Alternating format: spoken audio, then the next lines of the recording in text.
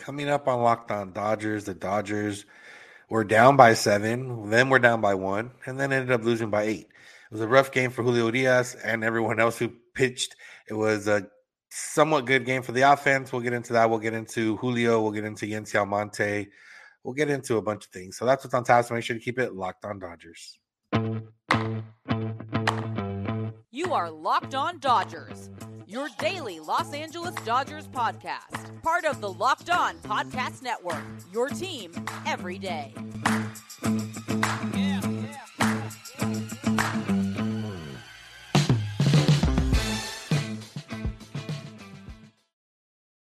Yo, Dodger fans. Welcome to Locked On Dodgers. We are part of the Locked On Podcast Network, the #1 local sports daily podcast network. Locked On, your team every day. Today's episode is brought to you by Bird Dogs. Go to birddogs.com/LockedOnMLB, and when you enter promo code LockedOnMLB, they'll throw in a free custom Bird Dogs Yeti-style tumbler with every order. This is the daily podcast covering the Los Angeles Dodgers, bringing you the smart fans' perspective on our boys in blue. You can find us wherever you find podcasts and on YouTube simply by searching for Locked On Dodgers.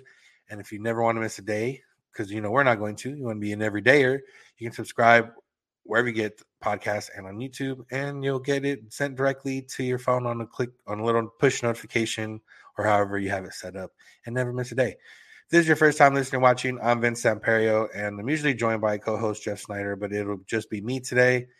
We're both lifelong Dodger fans that have spent time covering the team. We spend a lot of time watching the team, and we're here to bring you the smart fans perspective on our boys in blue every weekday morning for around 30 minutes. So that's what I'm here to do today. Unfortunately, today we're coming off a loss, and we get to talk about what's wrong with Julio Urías and what's wrong with Yency Almonte, and kind of look forward to the rest of this series and see if hopefully the Dodgers can salvage and win the next 3, or at the very least win 2 of the next 3. So, yeah, the Dodgers didn't start off very well. Julio Urías struggled. By the time you opened your eyes in like the 5th inning, it was 9-2. The Dodgers did a good job coming back offensively, scoring 5 in the 6th inning to make it 9-7. They picked up another run in the 7th, made it 9-8. And then after that, the Dodgers gave up 7 runs in the 8th inning, and the game was out of hand after that. They gave up 7 home runs in total. Every pitcher that came in gave up at least 3 runs. So it was just one of those days. But obviously the main conversation we're going to have today is about Julio Urías. And he went 3 innings, gave up 6 hits, 6 earned runs, 4 home runs, only struck out 1. He looked good the first 2 innings. And then the 3rd inning, everything kind of fell apart. And, you know, this is now the 3rd time this season Julio's had a start where he didn't really look good at all, and his ERA is up to, I believe, 4.39 now.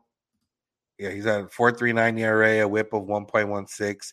He's now got more innings pitched than strikeouts on the season, and it's just, you know, not looking good for someone who's pitching for a payday. You know, Julio Urías isn't making himself any extra money right now, and you try to see what's different, and you know you kind of saw yesterday. It's not so much the pitches that are, you know, that much different from years past. You know, you look at the vertical movement, and his vertical movement on his pitches is essentially the same. Obviously, he had the cutter this year, but he really kind of abandoned the cutter usage a little bit. He's throwing that about 9% of the time. You know, you look at vertical movement, it's about the same. You look at horizontal movement, and it's about the same. He's got a little bit less run on his fastball, but, you know, not huge difference. You look at pitch velocity, and yeah, his velocity is down from years past, but nothing to the point that it's like extremely concerning. I mean, he just doesn't throw as hard anymore, but he's still been able to be effective. Now he's just not being able to be effective. And it's from missing like in the zone. And yesterday he struggled. And if you look at every pitch that was hit for a home run, the pitch was right down the middle.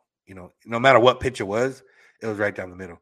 It was fastball, right down the middle. Changeup, right down the middle. The slurve, right down the middle. So Julio operates best when he's hitting corners, when he's touching the top of the zone, touching the bottom of the zone, touching the outside, touching the inside. He's staying away from the middle part of the zone. And yesterday he didn't stay away from the middle part of the zone, and the Cardinals made him pay. The Cardinals are a hot offense right now. They've scored, seven. I think they're averaging like 7 runs over the last 10, 11 games when they've been on this 8-2 run.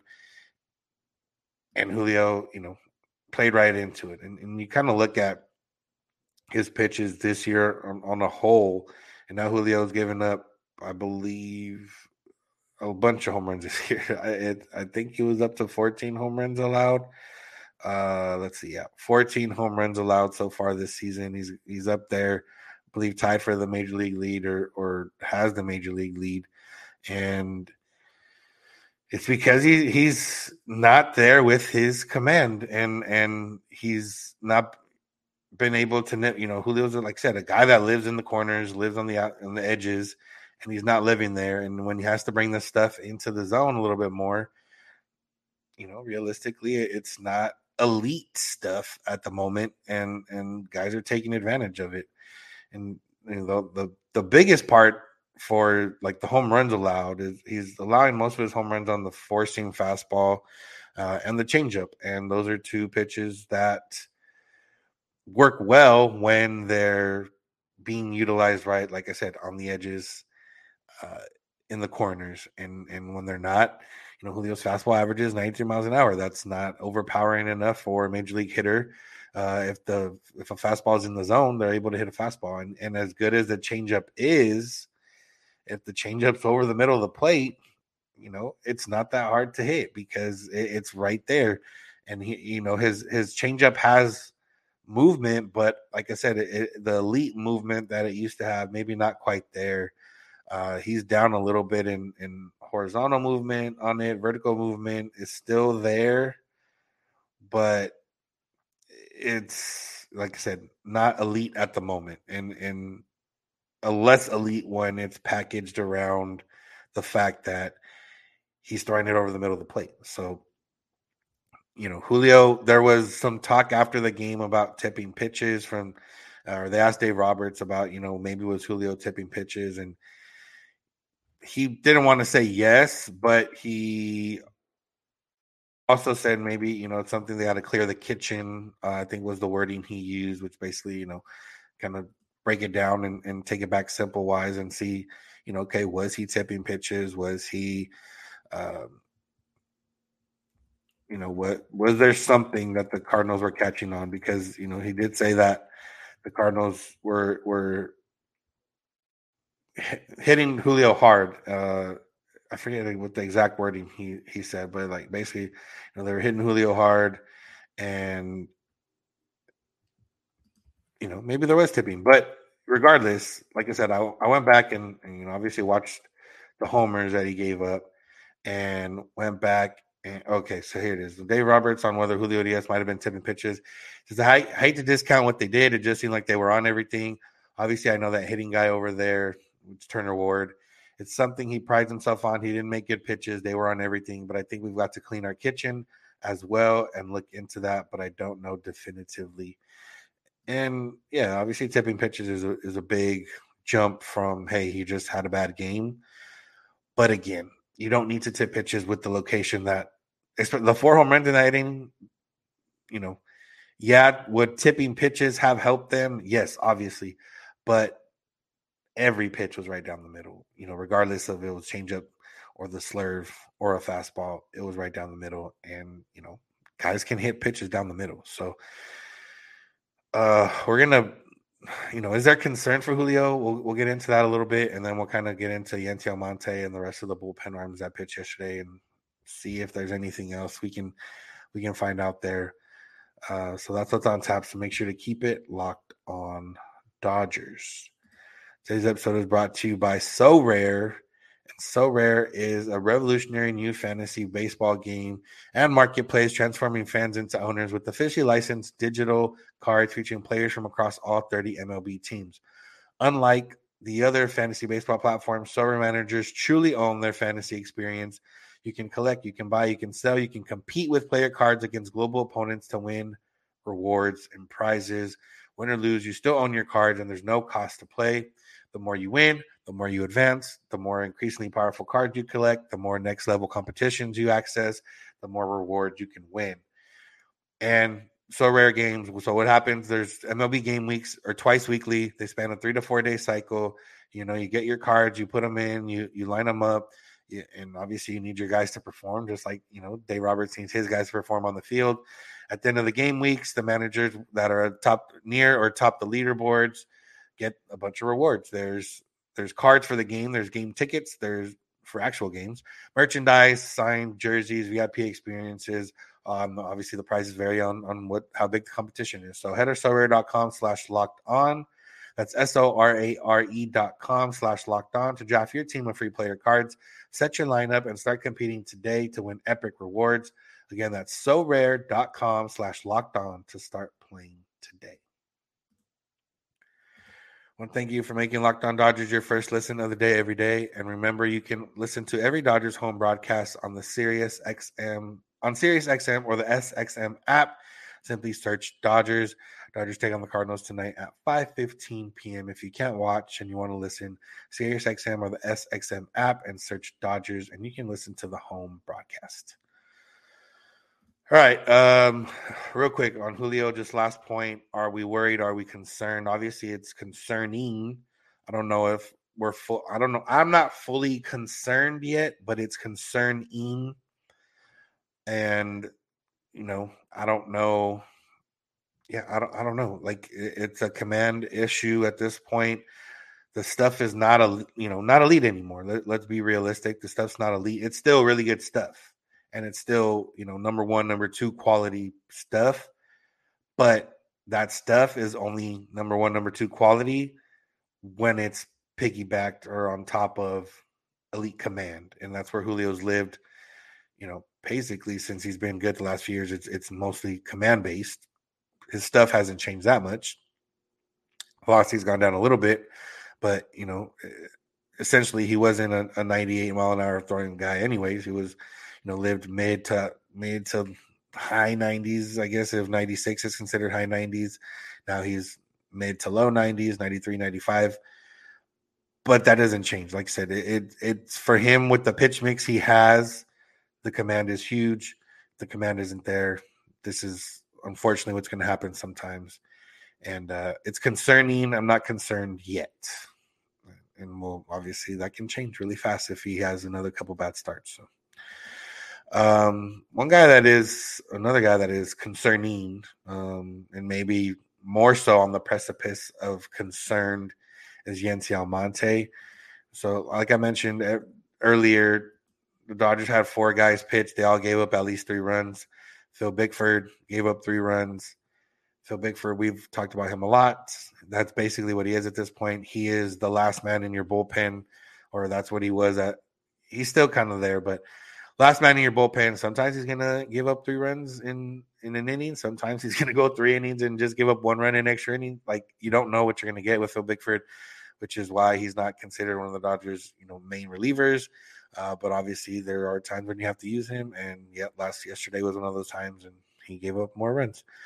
The other one, Andre Jackson, gave the Dodgers some length, 3 1/3 innings. Also ended up giving up 3 runs. His ERA in the season's up to 7.98. Andre Jackson at this point is nothing more than mop up / innings eater. He, we talked about him in maybe a similar role to Ross Stripling or Mitch White in the past. I don't know if he has that stuff, and if he does, he's definitely not showing it this year. He was a lot better last year in the similar role than he has this year. But yeah, at this point, you think he has probably 3 options left after this one. So who knows how long he'll stay on the roster this time. And then after that, the Dodgers are going to have to be a little bit more selective when they call him up. And realistically, the way he's pitching, he doesn't need to be called up unless they absolutely need him in a pinch, which is what happened this time. Yency Almonte was a guy that was supposed to be one of the late inning guys for the Dodgers this year, along with, Brusdar Graterol, Evan Phillips, Alex Vesia. And obviously that hasn't quite gone the way the Dodgers want. Alex Vesia is currently in AAA. Evan Phillips has been good. Brusdar Graterol has not been great, but not been bad. He's just kind of been meh. But at this point, Yency Almonte has been bad. He has a 9 ERA. He only has 13 strikeouts in 18 innings pitched. He has a whip of 1.78. He's not been good. He had one stretch, I think, with 5 scoreless appearances, and other than that, he's not been good. And this is a guy that, relievers volatile. That's, what we like to say here. And he wasn't a big strikeout guy even last year. He had 33 strikeouts in 35 innings. It's not like he was a big strikeout guy, but he had a 102 ERA last year. And he only allowed 2 home runs. He's already allowed 4 this year in essentially half as many innings. And for him, it's very similar to Julio in the sense of he's missing his spots. And he's, yesterday, you look at when he came in and he gave up a home run and it was on a changeup over the plate. He gave up the home run to Contreras. It was on a sweeper over the plate after really missing big on the first 2 pitches. He got Contreras to chase one, and he went back to the same pitch, and this one was in the zone and crushed over the wall. And for Almonte, similar. We go to look, okay, what's different from last year, and there's not a huge difference. He's throwing the sweeper around 4% less of the time, which is maybe an issue. So like last year, he threw a sweeper 47, almost 48% of the time, had a 119 batting average against it, had a 203 slugging percentage against it. Wasn't as lucky either because he had a 240 expected slugging percentage. So this year, the sweeper is similar, 43.8% of the time, a 167 batting average against, a slugging percentage of 333, and an expected slugging percentage of 363. 11 of his strikeouts have come from the sweeper. And he has a 43% whiff percentage on that sweeper. The issue is every other pitch that he's thrown. His sinker has a 355 batting average against with the 484 slugging. His changeup has a 500 batting average against with the 900 slugging. And his four-seam fastball has a 333 batting average against with slugging percentage of 1.333. And none of those are, really off what their expected slugging. His slugging percentage 1.333. The expected slugging was 1.352. His changeup 900 slugging, 901 expected slugging. His sinker 484 slugging, 445 expected slugging. And he's not getting unlucky. He's getting hit, and he's getting hit hard. And he's, his sweeper is still that pitch. Every other pitch has not been that pitch. And for the sweeper, you take a look at where it's at, and he's living in the lower to righties, lower outside part of the zone. Lefties, obviously, lower inside part of the zone. You look at his sinker, though. His sinker is up in the zone and over the middle of the plate, at least for the most. Like where he's throwing it the most is over the middle of the plate. His four-seam fastball, which he doesn't throw that often, he's usually trying to get it up in the zone. And, if you're throwing a fastball up in the zone, you want it out of the zone, basically. And he's leaving it in the zone, and that's why it's getting hit. And his changeup he doesn't throw his changeup for a strike enough. And, guys are hitting it as well. So it's just a matter of all his other pitches he's missing. He's missing his spots. And, the sweeper is exactly where you want it to be. Out, barely in the zone or out, right outside the zone, low, and like I said, low and away to righties, low and into lefties. But the sinker, low, mostly over the plate. The changeup, not enough in the zone to make guys, take it or swing and miss. And then the four-seam fastball, too much in the zone. So for Almonte, again, it's that matter. And the 4% difference isn't a huge difference in like the sweeper usage. But if the sweeper is working, keep using the sweeper. And that's easier said than done because the sweeper was working, or the sweeper works, but then he threw 4 straight to Contreras, and on the 4th one, it was a home run. So, yeah, I don't know. Mark Pryor would know better, obviously, of what the issue is.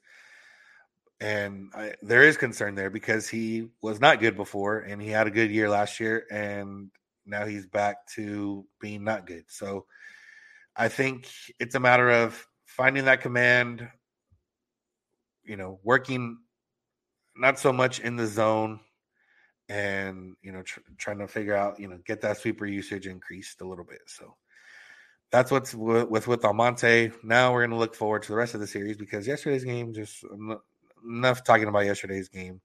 So that's what's on tap, to make sure to keep it locked on Dodgers. Today's episode is brought to you by Bird Dogs. Bird Dogs are, if you're into comfortable clothes, and Bird Dogs is here for you. And they're shorts, or they have pants, but I'm going to talk about the shorts because they sent me some. They sent me a couple pairs of shorts, and they're great. They're great fitting. You look good, obviously, but you feel good wearing Bird Dogs. They got the stretchy fabric, so you don't want to be constricted these days, especially, we're in a more comfort lifestyle than before. Nobody's tucking in their shirts and wearing, slacks every day, or you might, but at least in LA, we're not. We're wearing shorts. We want comfort. We might go to the beach, or we might go, some people go golfing. I don't. Some people, go wherever. And Bird Dogs, they're comfort. You can wear them wherever. They're versatile. You can wear them, like I said, golf course, or go hang out with friends, or to a brewery, or to dinner, or whatever the case is. They're there for you.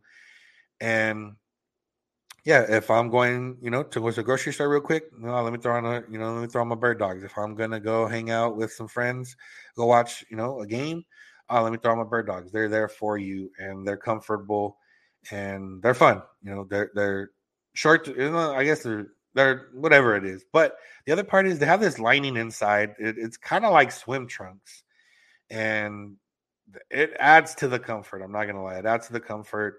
And I don't know if this is the way of the future, but it might be the way of the future. A lot more shorts with lining inside makes you feel comfortable, makes you feel good, makes you feel like you can take on the world. So right now, go to birddogs.com/lockedonmlb, and you can get a custom Bird Dogs Yeti style tumbler when you enter the promo code Locked On MLB.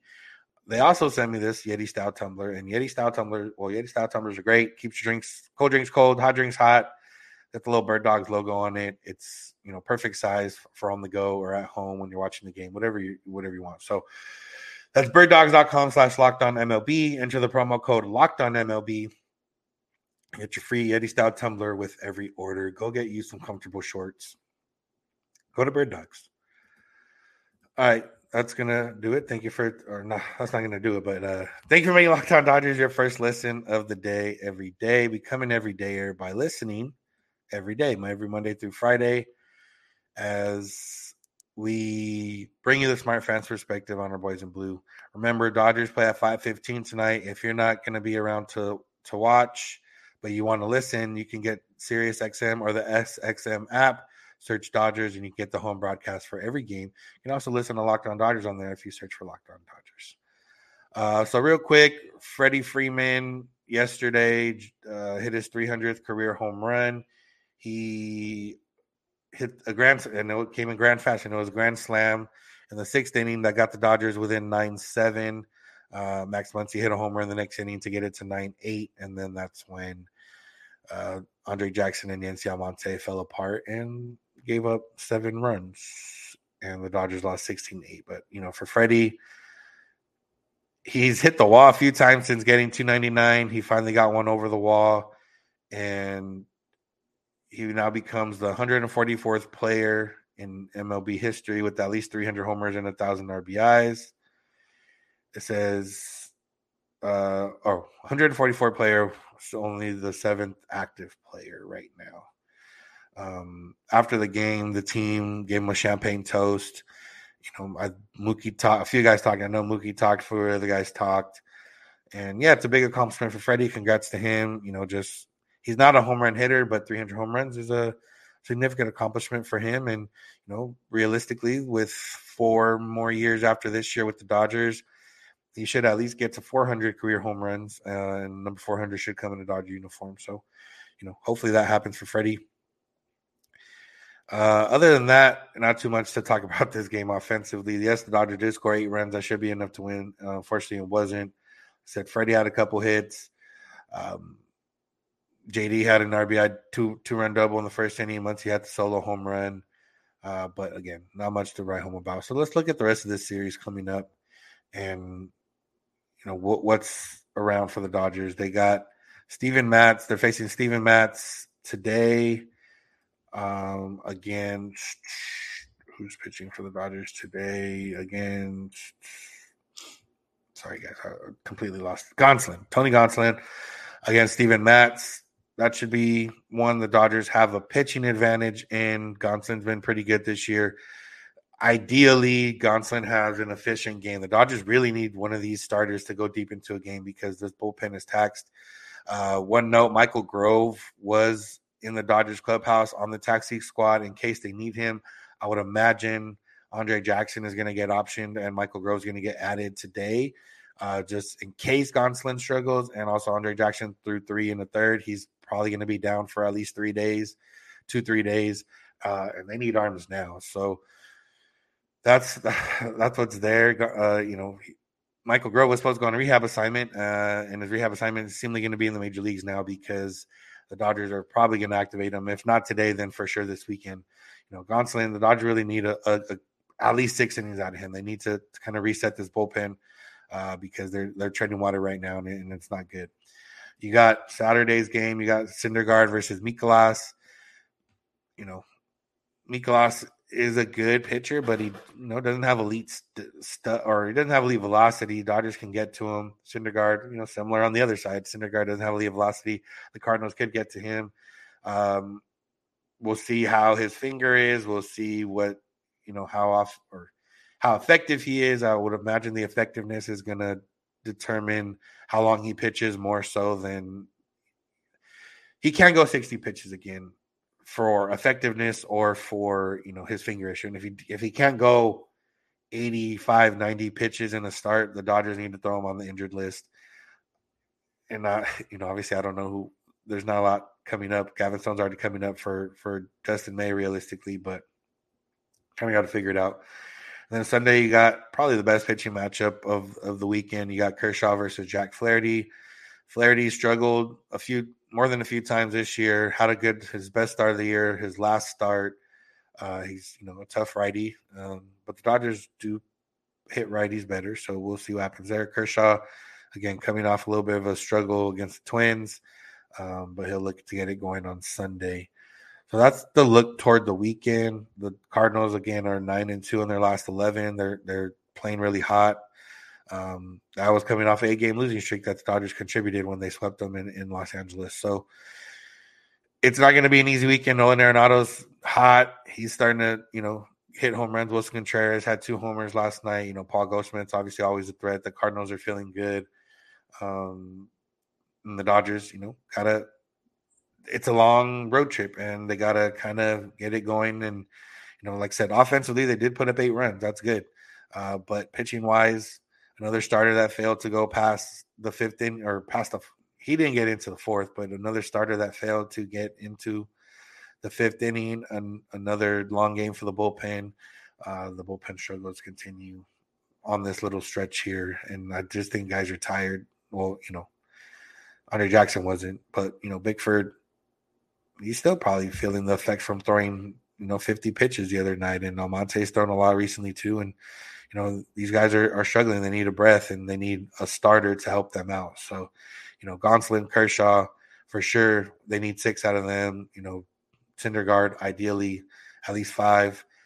But that all remains to be seen. So we'll come back on Monday and we'll talk about that. That's what's on tap, for Monday's episode, talking about these next 3 games.